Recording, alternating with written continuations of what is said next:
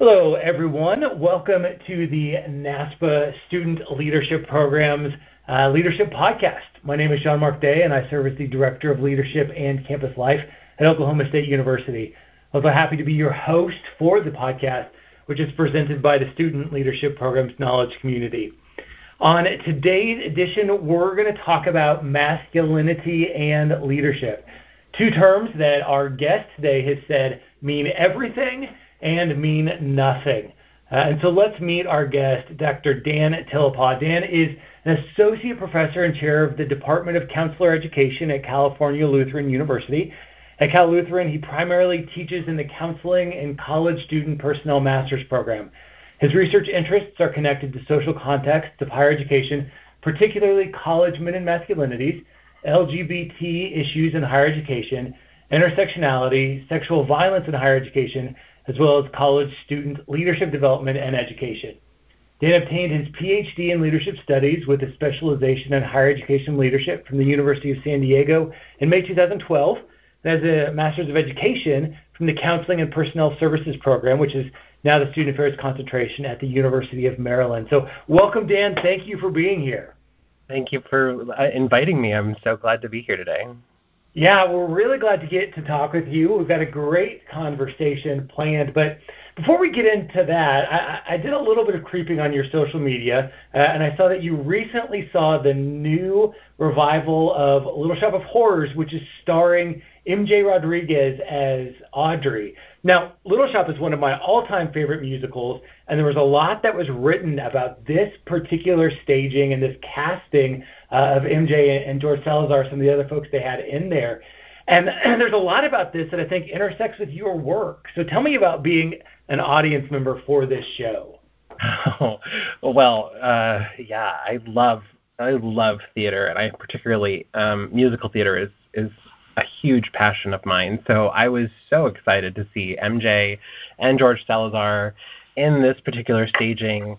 You know, I think it was really incredible to get to watch someone who, as a trans woman of color, portraying a role that historically, since sort of its initial iteration has been, a white blonde woman performing it in a particular way, and to see, MJ's portrayal of Audrey, and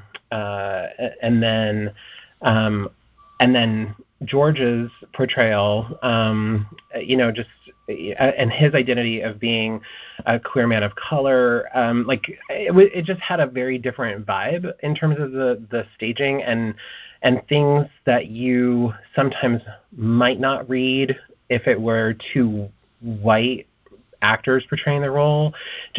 It suddenly just things, the message of the show, the ways in which they interpreted the script and the song lyrics, the staging itself, everything was so beautifully done, and super moving. Like, I was definitely had some tears in my eyes at different parts of the show, and so yeah, for me it was just a really moving piece of theater, and probably one of the best sung shows that I've heard in a long time. So it was great to be able to sort of see that, and to also think about how do race, gender, different identities mediate sort of the ways in which we sort of understand ourselves, our others, in very nuanced ways. And so for me, it was a great opportunity to see that show.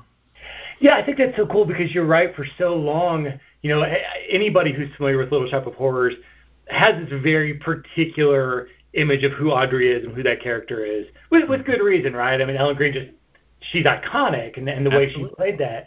But seeing this interpretation, and I've seen the YouTube clip that they did when they were on Conan, and it just, you think, oh wow, this opens up all sorts of new interpretations, and it makes you really reflect on the power of art and how different people can bring whole new lenses to it, which is awesome.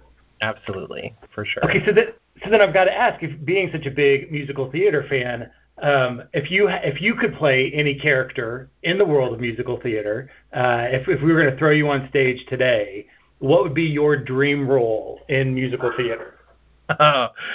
Um, wow, that is quite the question. Oh, well, so I have said if I could do King George in Hamilton, that would be a great one. I've got the songs down. I'm ready to go. So Lin-Manuel can give me a call anytime, and I'll head my way to New York. Call you tonight and say, hey, we need you on stage in 10 minutes, and you're there. Right. I grew up doing theater, so for me, I like definitely have key roles that I've also done that I loved doing, and there's just so much love to it. But like Prince Dauntless in Once Upon a Mattress was one of my favorites that I did growing up, and there are lots of others, but I definitely would say like contemporarily Hamilton, King George would be great. Yeah. For sure. Well, on a little bit of a different path, let's talk about the research and things that you engage in when you're not starring on stage as King George. But you've got this great research agenda on masculinity and LGBT issues and leadership development. Tell us about what set you on this path for this set of research. Yeah. Well, so, I think for me, like many folks who are in the field of student affairs and higher ed, I was very lucky during my college experience at Ithaca College to be mentored by incredible professionals in the field. And that really sparked me finding myself in a lot of ways. And so for me, there's sort of a parallel process between coming to the work that I now do, but also just finding out aspects of my identity and who I am through my leadership and through my practice of leadership. And so, for me, becoming a resident assistant and doing orientation leader and becoming a student body president at Ithaca, it really helped me think about leadership in a lot of different ways, very practically, particularly leadership in higher ed.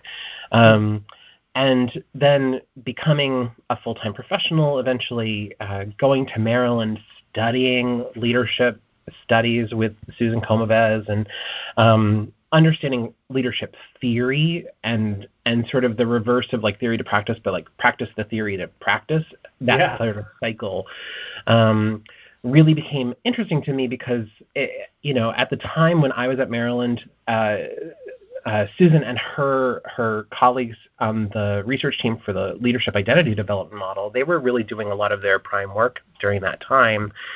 And that was super interesting to me because that model spoke to me in a lot of different ways. It spoke to me of some of my own experiences. It spoke to me in terms of really that shift of thinking about leadership really as a sort of formal leadership role to more about like leadership as a form of personal identity. And to me, that was incredibly important. But during this time frame, I was very much sort of oriented to thinking about my queer identity, and I would probably say my gay identity at the time, because I don't think that I was using the terminology of queer at that point in my life. But thinking about what does my identity as a queer or as a gay man, how that was really central. That was very salient, and navigating my leadership through that lens was a big piece that I was doing. And when I then became a full-time professional working in student activities and working with leadership programs, I was also doing a lot of advising at my college at the time where I worked, Goucher College in Towson, Maryland, around serving LGBTQ plus identified students and recognizing that for many of our queer men on campus, they were not accessing the LGBT student organization in the same ways that many of our queer women were. And so that was an interesting sort of thing that was sort of like a note in the back of my mind, like what's going on there. And at the same time, I was developing quite a few relationships with queer men on campus and trying to mentor them and connect with them and get them involved in different ways. And so there was some change to that, but that really has stuck with me for a while. And then I moved to the West Coast, and in my doc program at the University of San Diego, again, I was studying leadership and leadership theory, leadership practice. And in one of my qual classes, one of my colleagues, Michael Collier, was doing a research project about men and service learning. And I was peer reviewing his work, and I was like, this is super interesting. And he was citing a lot from Michael Kimmel's Guyland, a very popular book that many folks have read. And so instantly I was sort of running out to get my own copy of Guyland. And if you actually, I have this same copy on my bookshelf here in my office, and if you thumb through it, it is just marked up. And I'm not a person who typically marks up a lot of books, but that one is marked up, and lots of notes and lots of like sort of angry messages in the margins of like, this doesn't speak to me, and so what about others who might be like me? Like, how are they experiencing this? At the same time, I also, while I was doing my doctorate work, I also joined a gay rugby team in San Diego, the San Diego Armada, and it was the first time that I also had been really connected with a group of guys. I had not sort of spent a lot of time with guys, and I think a lot of that was also some of my own fear of not being, fear stemming from being bullied as a kid in high school by other boys, feeling outside of the box of masculinity myself, and I think also some internalized homophobia in terms of like, I'll just remove myself rather than actually engaging because they're not going to accept me and they're not going to like me. And so those all really have sort of led me to the work that I'm doing in terms of my research. I really think about my research as me-search. A lot of the questions that I have are questions about my own experiences, either personally or professionally working with students in the field. And so that's really sort of set me at looking at these different sections of young people and their development, particularly through the lens of intersectionality. And that's a huge motivation for me in terms of just trying to have a better understanding for student affairs professionals and faculty members and folks who just work in higher ed in different roles, how to better serve our students and how to give insight about what they're actually experiencing as they're growing up and living and learning from us. Yeah. So, it's funny, if you were to pull my copy of Guyland off of the shelves, I think you would see a lot of notes in the margins as well that sort of say, but what about this? And what about this? And I think that was a reaction that a lot of us had to that book when that came out. So, very important work, but sort of opened the door to some other conversations, I think. Absolutely. With your work that you have been thinking about and publishing on and writing on and lecturing about, what do you hope that people get from it? Yeah, and that's a great question. And, I think fundamentally, I hope for change. I am a person who has, and this is not my concept, but critical hope is a key concept in a lot of critical theory work. And for me, I have to hold on to critical hope that we can move the needle through the work. I don't write this. I don't study what I study to like be printed in a journal and have no one use it. And so that's like for me a big piece of how can I try to be better about public scholarship? How can I help through talks and have folks who are doing connected work with our students on the front lines think about tweaking how they engage and connect with the students that they're serving. For me, I feel like my drive as a scholar is to help move the needle for more equitable outcomes for as many students as possible, but particularly, my work centers, men, also very much LGBTQ plus populations. Mm-hmm. And so those are sort of the areas that I concentrate in. But I do think that a lot of the work that I'm trying to forward, I think also can open up and be expansive to help a lot of folks just beyond those, two particular populations that I named. So that's really what I'm hoping that folks get out of this work. Yeah, absolutely. So you've written a lot, you've published a lot, you've got some great expertise you've established in the field of leadership and leadership development. So what I want to know next is, outside of what we think of as this traditional leadership canon, what is it that you're reading or watching or listening to that's giving you some good insights into some other areas of leadership right now? Yeah. So this, I think, is probably the hardest question. I've been racking my brain around this, and I think one of the things that comes to mind for me is I am one of those people who I don't know why there have been articles written about it, but I watch The Office and Parks and Rec on a loop on Netflix, and for me, I go back to both of those. I finish one and then I'll switch to the other. I think part of it is that there's some really interesting pieces about like clear examples in The Office of what not to do as a leader, right? And so that's sort of an interesting piece. In Parks and Rec, almost sort of I do see like the critical hope in a lot of sort of the Leslie Knope-isms of that sort of piece. And so for me, I do think that there's some interesting pieces there. I've become much more of a podcast person. And so for me, the 1619 series through the New York Times is something that I think is really important to think about in terms of the historical context of racism systemically within our country, and the ways that then plays out within just how we do things.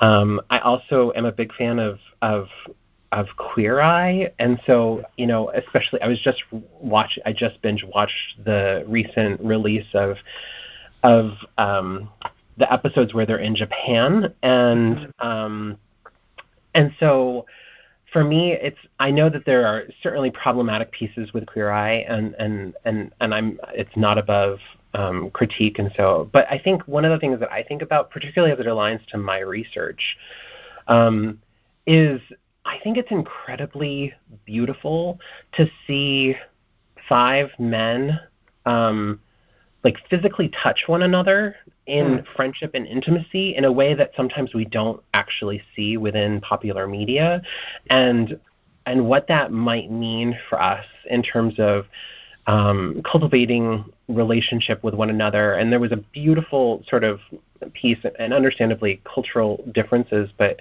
in one of the recent episodes, the two Japanese friends who have been friends for so long, and they sort of acknowledge that they've never actually they've never hugged each other before. Oh, wow. The Queer Eye guys are there, and so again, it sort of is interesting in terms of like, well, of course, like culturally there may be different norms, and I understand that, but again, I just feel like sometimes I do believe that especially with men, homophobia has created such a prison for men to actually like physically, especially Western men, and to sort of engage with one another in ways that can demonstrate affection and love and friendship, and so for me that's like a piece to just think about. It's not necessarily directly connected to leadership per se, but there are those pieces that I'm just sort of sitting with. So I guess that's what I'll stop there.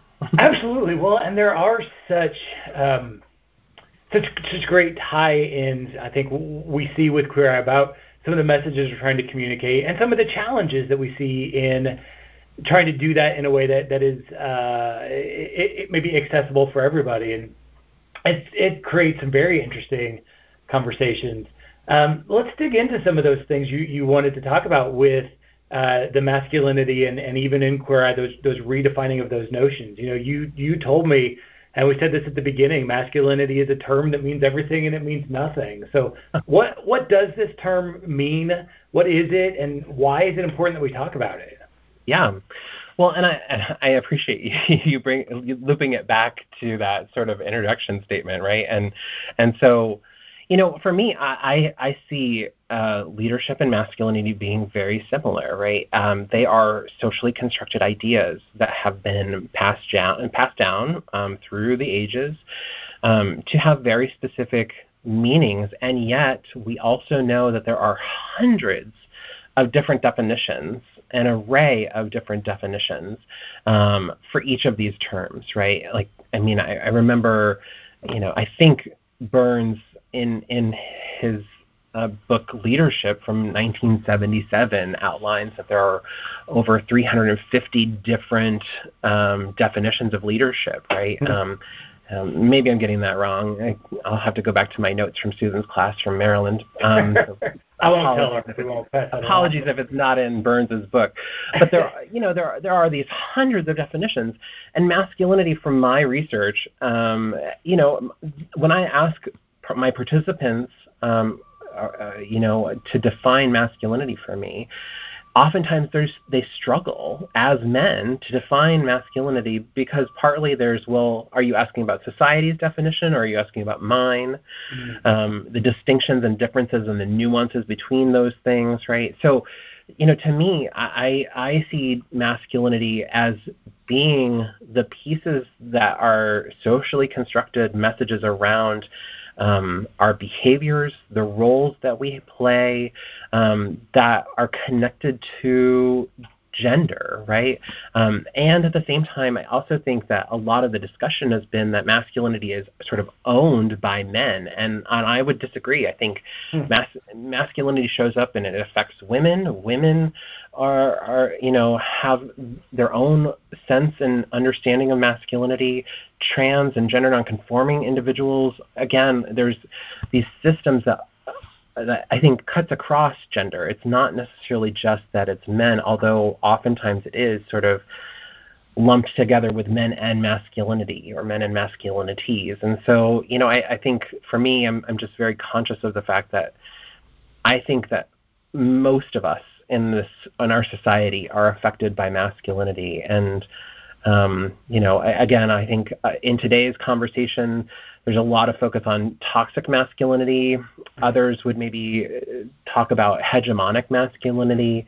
Some others talk about inclusive or healthy masculinities. And so again, I think for me, I am also a proponent of understanding that masculinity is not singular. There are multiple different types, and also recognize and appreciate those folks who sincerely disagree with even masculinities being, a thing that we should be sort of focused on, and how that may further complicate ways of understanding gender and self. And so, or centering the wrong thing, centering the dominant rather than other ways of expression. So I mean, to me, it's messy, and it's not easy, but I do think that it certainly is affecting so many of us in our daily lives. Yeah, and you wrote about this. You edited an edition of New Directions for Student Leadership, which was called Critical Perspectives on Gender and Student Leadership. And there's a chapter in there that you write, which is about masculinity and leadership and liberatory pedagogy. And you say, we need to continue disaggregating men as one singular monolithic identity. Instead, it must be understood that one's maleness or one's masculinity is just one part of one's larger holistic identity. And I think that's such an important idea when we're trying to wrap our minds around this topic and what it means when we're working with students. And so this disaggregation and understanding this as a component of people's identities, not the whole thing, what does that enable us to do as we work with students? Absolutely. Well, and I think, I just want to give a shout out because I My colleague Cameron Beatty also co-authored and took the lead on that article. We collaborated together on it. But I think one of the things that Cameron and I were really trying to do in terms of talking about this is that oftentimes, when we look at the scholarship on men in higher education, there has been often a conflation to really sort of think about men as just like, well, this is men versus women, right? In the leadership literature, there's a lot of studies that talk about gender without disaggregating what does it look by race? What about social class? What about other aspects of identity, right? It upholds a false binary that men and women are opposites, or that there is only just men and women, right? And so there's an erasure of even trans or gender nonconforming folks. And so, I think for me, that statement is really to help us remember that men, when we talk about men, we can't just be focused on white men. I think one of my major critiques with Guyland is that, Michael Kimmel did all these interviews. And, when I go back through the book, there's a few different statements, I think only a couple of sentences that really specify this is not reflective of men of color's experiences based upon my research. The large notion of his book is that it really centers white men, but he doesn't use the terminology of white men. He doesn't use the adjective of cisgender men, right? And so for me, I think that reinforces a level of erasure and makes assumptions that then can be very problematic and very dangerous, because again, we need to have more specificity and we need to use our language to help also be clear about who we're talking about. When we collapse everything, it gets into a muddy spot, because it starts to have us think that all men are alike. And again, like we've just said, we were both marking up those pages of Guyland as ourselves, right? Saying, well, I don't know that speaks to my experience, or that's a critique that I might have about this.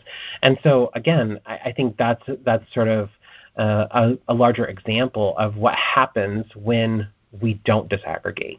And again, I think that becomes a critical piece, that for scholars and folks who are doing this work, we can't just make an assumption that all men are the same, just like we can't do that for any other group. So again, we need to be more thoughtful in terms of disaggregating and understand how individuals' sense of their gender identity, their gender expression, their sex, all of those things are different. They may be connected, but they are substantially different, nuanced things, and we need to be more thoughtful about acknowledging that and really being able to articulate that. Yeah, absolutely. So let's draw this connection to leadership, and when we talk about leadership, when we teach sort of the historical Western leadership theories, all of the textbooks start with what are literally called great man theories of leadership. And so, we're saying in leadership studies that ideas of masculinity and ideas of leadership have been intertwined from the beginning. And I think, modern leadership theory works really hard to, sort of separate those ideas, but we have connected them at the core. And so how does that foundation, that connection between ideas of leadership and ideas of masculinity, how does that influence how we think about leadership and how we talk about it now? Yeah. Well, I think it's interesting to me because, again, I'm still doing a lot of work and thinking around this. But, I think one of the things that I sit with of being interested in leadership and being interested in masculinity is the ways in which, the concept of great man theory sort of morphed into trait theory, right? And so that you have these specific leadership traits, and often that they are innate, you're born with them, they are things that you either have or you don't have. And, I think, again, then I think even in contemporary leadership theory, we have examples of sort of trait 2.0 or 3.0, even within current models. So, the fact of Strengths Quest or Strengths Finder, again, those are still, to me, very trait-based pieces. There is a distinction and difference in terms of that it's coming from an asset perspective, potentially. But again, I think that there are still ways that have been informed from particular notions of power and privilege, and that don't always take into account how closely tied sort of these notions of masculinity and patriarchy are within leadership. I think even when I remember back, and I think that there has been some movement in this, but I remember there in the Nordhaus text, for example, there was a specific chapter on gender and leadership when I was going through it. I think it's even still maybe this way as a larger critique, but when gender is a code word for women, right? It's not actually looking at gender, it's looking at women in leadership. And so there's also like an assumption that we have to have sort of a standalone chapter that talks about, women in a particular way that's coded, and that there's no conversation about what about men in leadership. Well, other people would point out, well, that's the rest of the book. Yeah. And so to me, that's problematic. I think when we layer on a racialized lens, then it even goes to like, well, really, is it great man theory, or is it often sort of seen as great white man theory, right? For sure. And with maybe a couple of folks who are brought in as other examples that might be a token. And so again, when I get a little nervous about the ways in which we really frame leadership from a very white dominant perspective without sort of thinking about the ways in which we could actually be more expansive if we brought in different views of how different cultural groups and experience and think about leadership in a way that might look different than sort of, again, these sort of 2.0, 3.0 models of great man theory that haven't necessarily evolved too much besides the ways that we talk about them or the language that we use. To me, I feel like that masculinity piece is still very much embedded because, again, how we talk about leadership is often very cis heteropatriarchal, very much in line with sort of a white dominant upper middle class elite perspective, and I think to not really sort of name that can be dangerous, because then when our students are going through, particularly our students from minoritized populations, and they're being taught, whether that's on a workshop or a class, these concepts about leadership that may not necessarily fit for them, there's going to be dissonance, and then there's an expectation of assimilation, and again, that to me can be very problematic in terms of how we then sort of deal with that, and how the systems are also set up to create those systems of assimilation in terms of leadership practice. So again, I think I could go on for a long time about that, but I do think that's a continual concern for me as we think about the work that we do around leadership programming and leadership education. Well, and this is a theme in your work, right? This comes up over and over again, calling us to talk about leadership in ways that is more expansive rather than exclusive. And so how do we do that? Where do we start? I think, this is the hard part. I think, I don't have the magic answer, but I think there are some things that I think can be incredibly helpful based upon my own practice, and also I think from hopefully the research that I do. But number one, I think it's about building in authentic, ongoing, sustained relationships with communities, right? How can we engage others in a way that is not colonizing, to understand how they see and practice and learn leadership, right? I think there are ways that we can do that that can be very powerful, particularly from an intergenerational standpoint. I think that can be helpful. I think listening to our students more, I think that can also be very illuminating and illustrate to us what would need to change. So what would it look like if we actually created relationships with our colleagues working in cultural centers and other spaces that might not necessarily come to a leadership office and see us as partners right away? And how could we build retreats? How could we build opportunities for storytelling and resiliency circles and opportunities for folks to collectively engage, right? I think about the great work that some of my colleagues are doing around research on student activism in higher education. And again, for me, I see student activism as a huge piece of leadership, right? I think that many others don't necessarily always see it that way, but I see that as a huge opportunity for folks to engage in community organizing and leadership practice.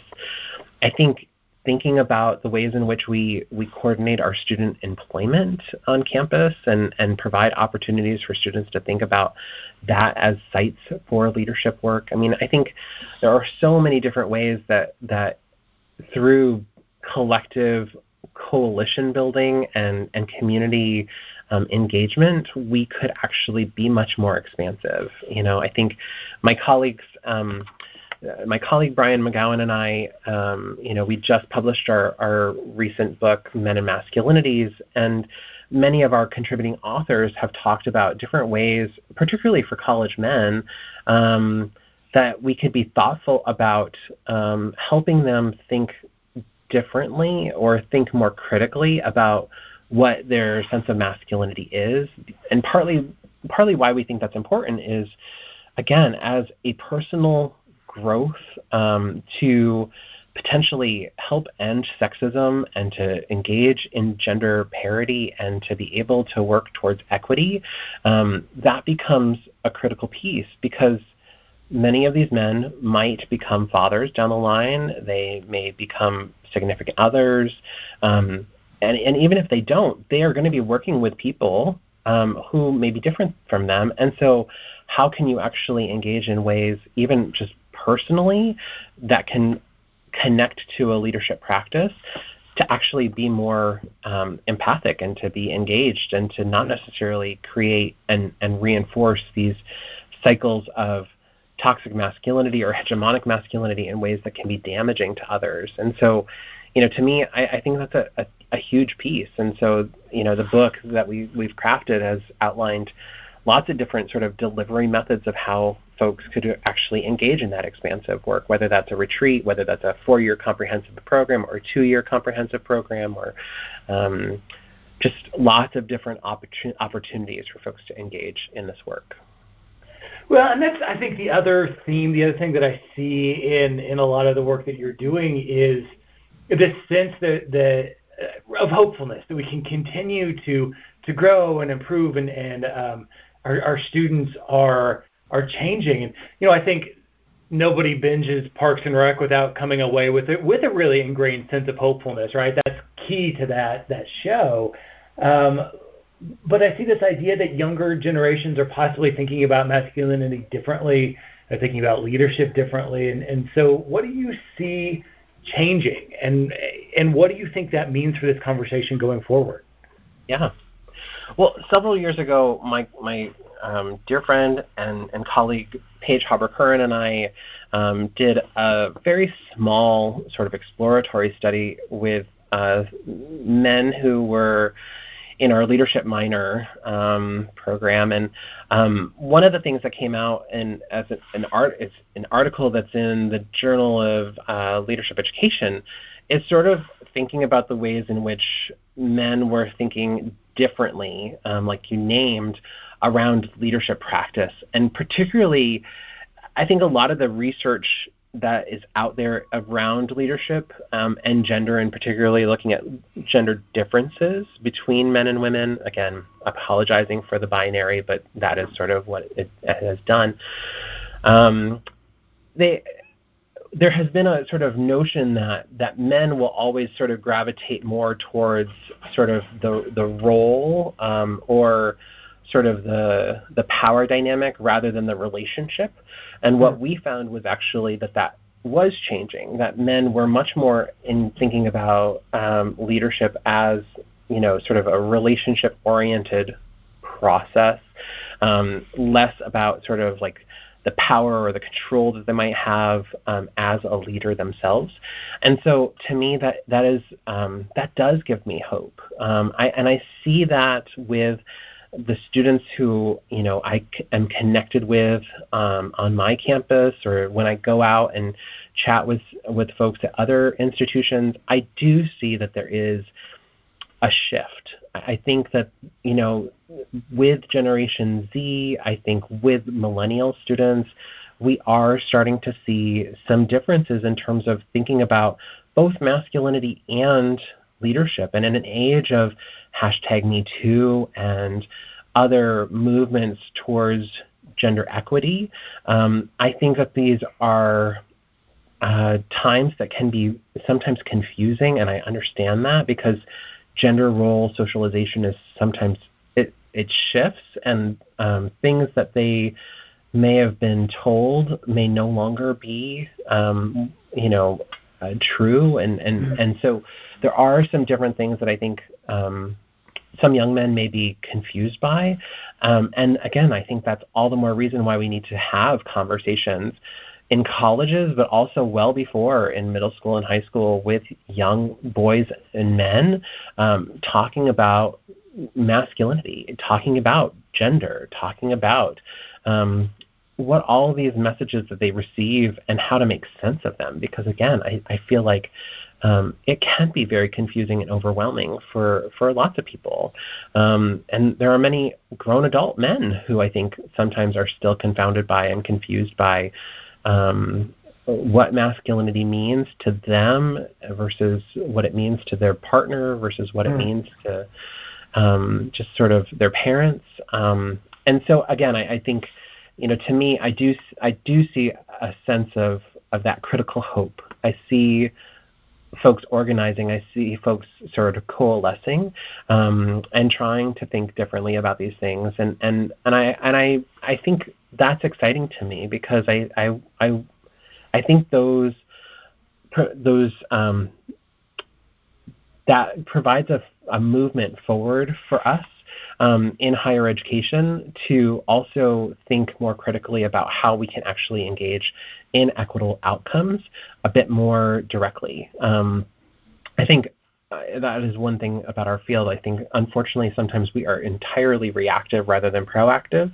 Mm-hmm. And I think when I look at sort of the younger generation, they are telling us very clearly and very frankly what we need to be doing differently. And so if we could actually start to model some more of what they're trying to do in terms of being proactive rather than reactive, I think that also could be very exciting and also help us in higher education move things forward in a way that can be much more around equity and inclusion and access in ways that I think we've been in a rut on in many ways currently.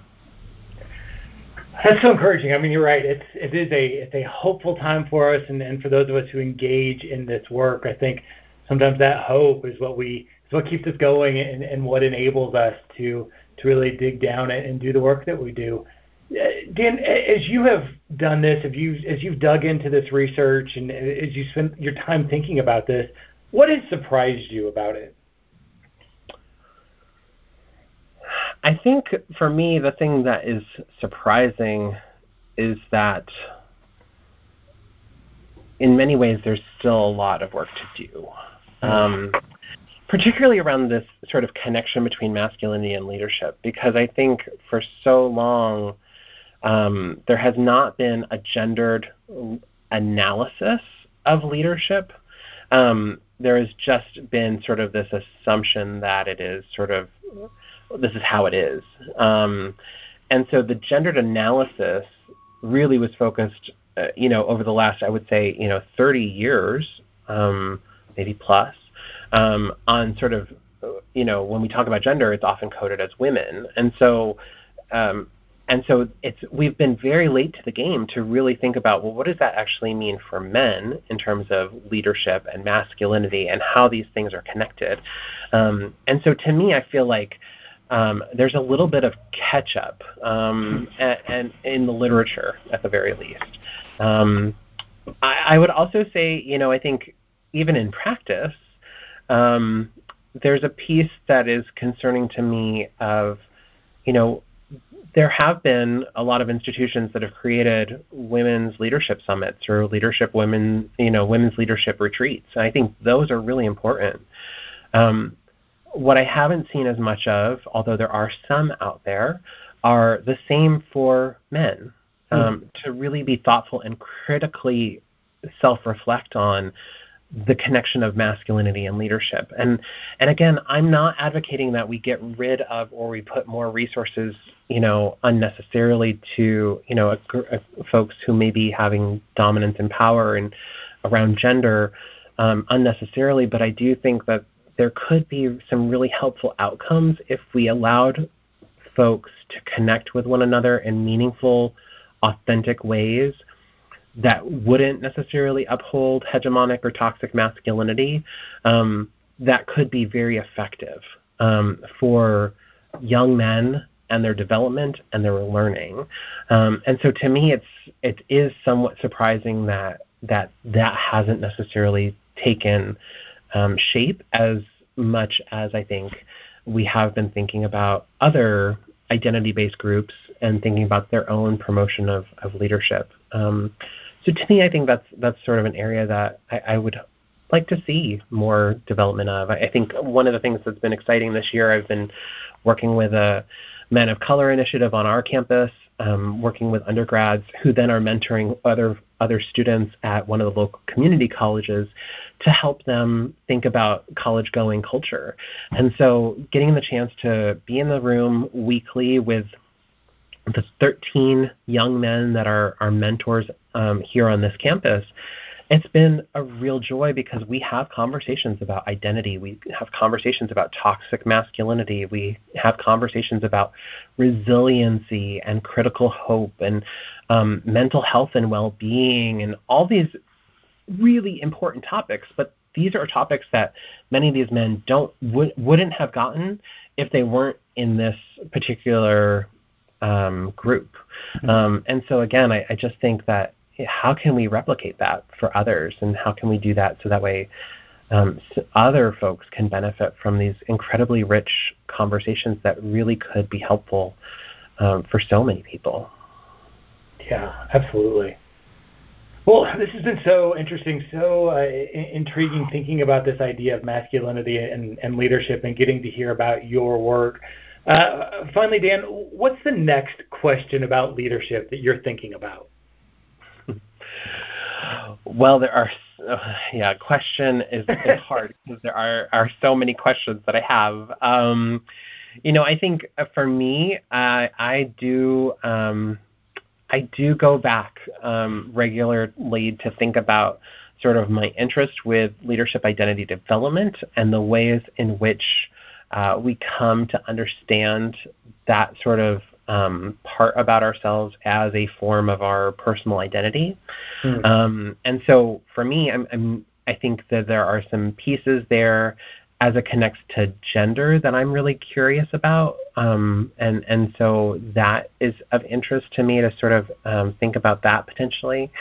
I think there are so many opportunities to still sort of think about much of what we talked about in this conversation, in this hour together, around sort of how masculinity and in some ways whiteness and also dominant sort of ideas really inform and what happens with folks who don't necessarily subscribe or have those sort of experiences. And so what meaning making do they have around their own practices of leadership? I think that's a critical question that we need to sort of think about and examine. I think about the beautiful work that John Dugan did in his book of sort of applying leadership through a critical lens. And so for me, I think that's another piece that I really think is an important aspect to also continue to forward in some different ways. And I'd love to go back to eventually to some of the work that Dr. Haberkern and I sort of looked at in sort of talking with men about their leadership practices, but particularly thinking about that from a critical perspective and disaggregating and looking at what that looks like based upon different identities that folks might have. And so those are some of the questions that are really intriguing to me at this point, and probably tomorrow I'll be inspired by something else because that's what happens to me. I have a long-running list of questions. Yeah. But those are some of the things that come to mind for me right now. That's great, and that's the great thing about my job is that I get to keep asking those questions, keep hearing those questions, and then talk to really smart people about them. So that's a lot of fun for me. Thanks to everybody for joining us for the NASPA Leadership Podcast, which is presented by the NASPA Student Leadership Programs Knowledge Community. Huge thanks to our guest today, Dan Topol. Thank you so much, Dan. What a great conversation this was. Thank you. You can get more information about the Knowledge Community on our various social media outlets, including our Twitter. We're at NASPA SLPKC, or on Instagram, we're at NASPA_SLPKC. You can connect with me on Twitter. I'm at John Mark Day. We're going to put Dan's socials on the podcast descriptions. When you download this, you can find that right there. We do, though, want to give a shout-out to his new book that he co-edited called Men and Masculinities, Theoretical Foundations and Promising Practices for Supporting College Men's Development. Talked about it a little bit today, but it's currently available through Stylus Publishing, and Dan is giving everybody out there a 20% off discount if you use the code MASC20 at checkout. That's MASC 20. You'll get 20% off the price for that. And if you are interested in being a guest on the podcast, if you have suggestions for topics we should be talking about, people we should be talking to, we want to hear from you. You can send us an email to naspaleaderpodcast@gmail.com. Thank you all so much for listening. Thanks, Dan, and we will talk with you all next time.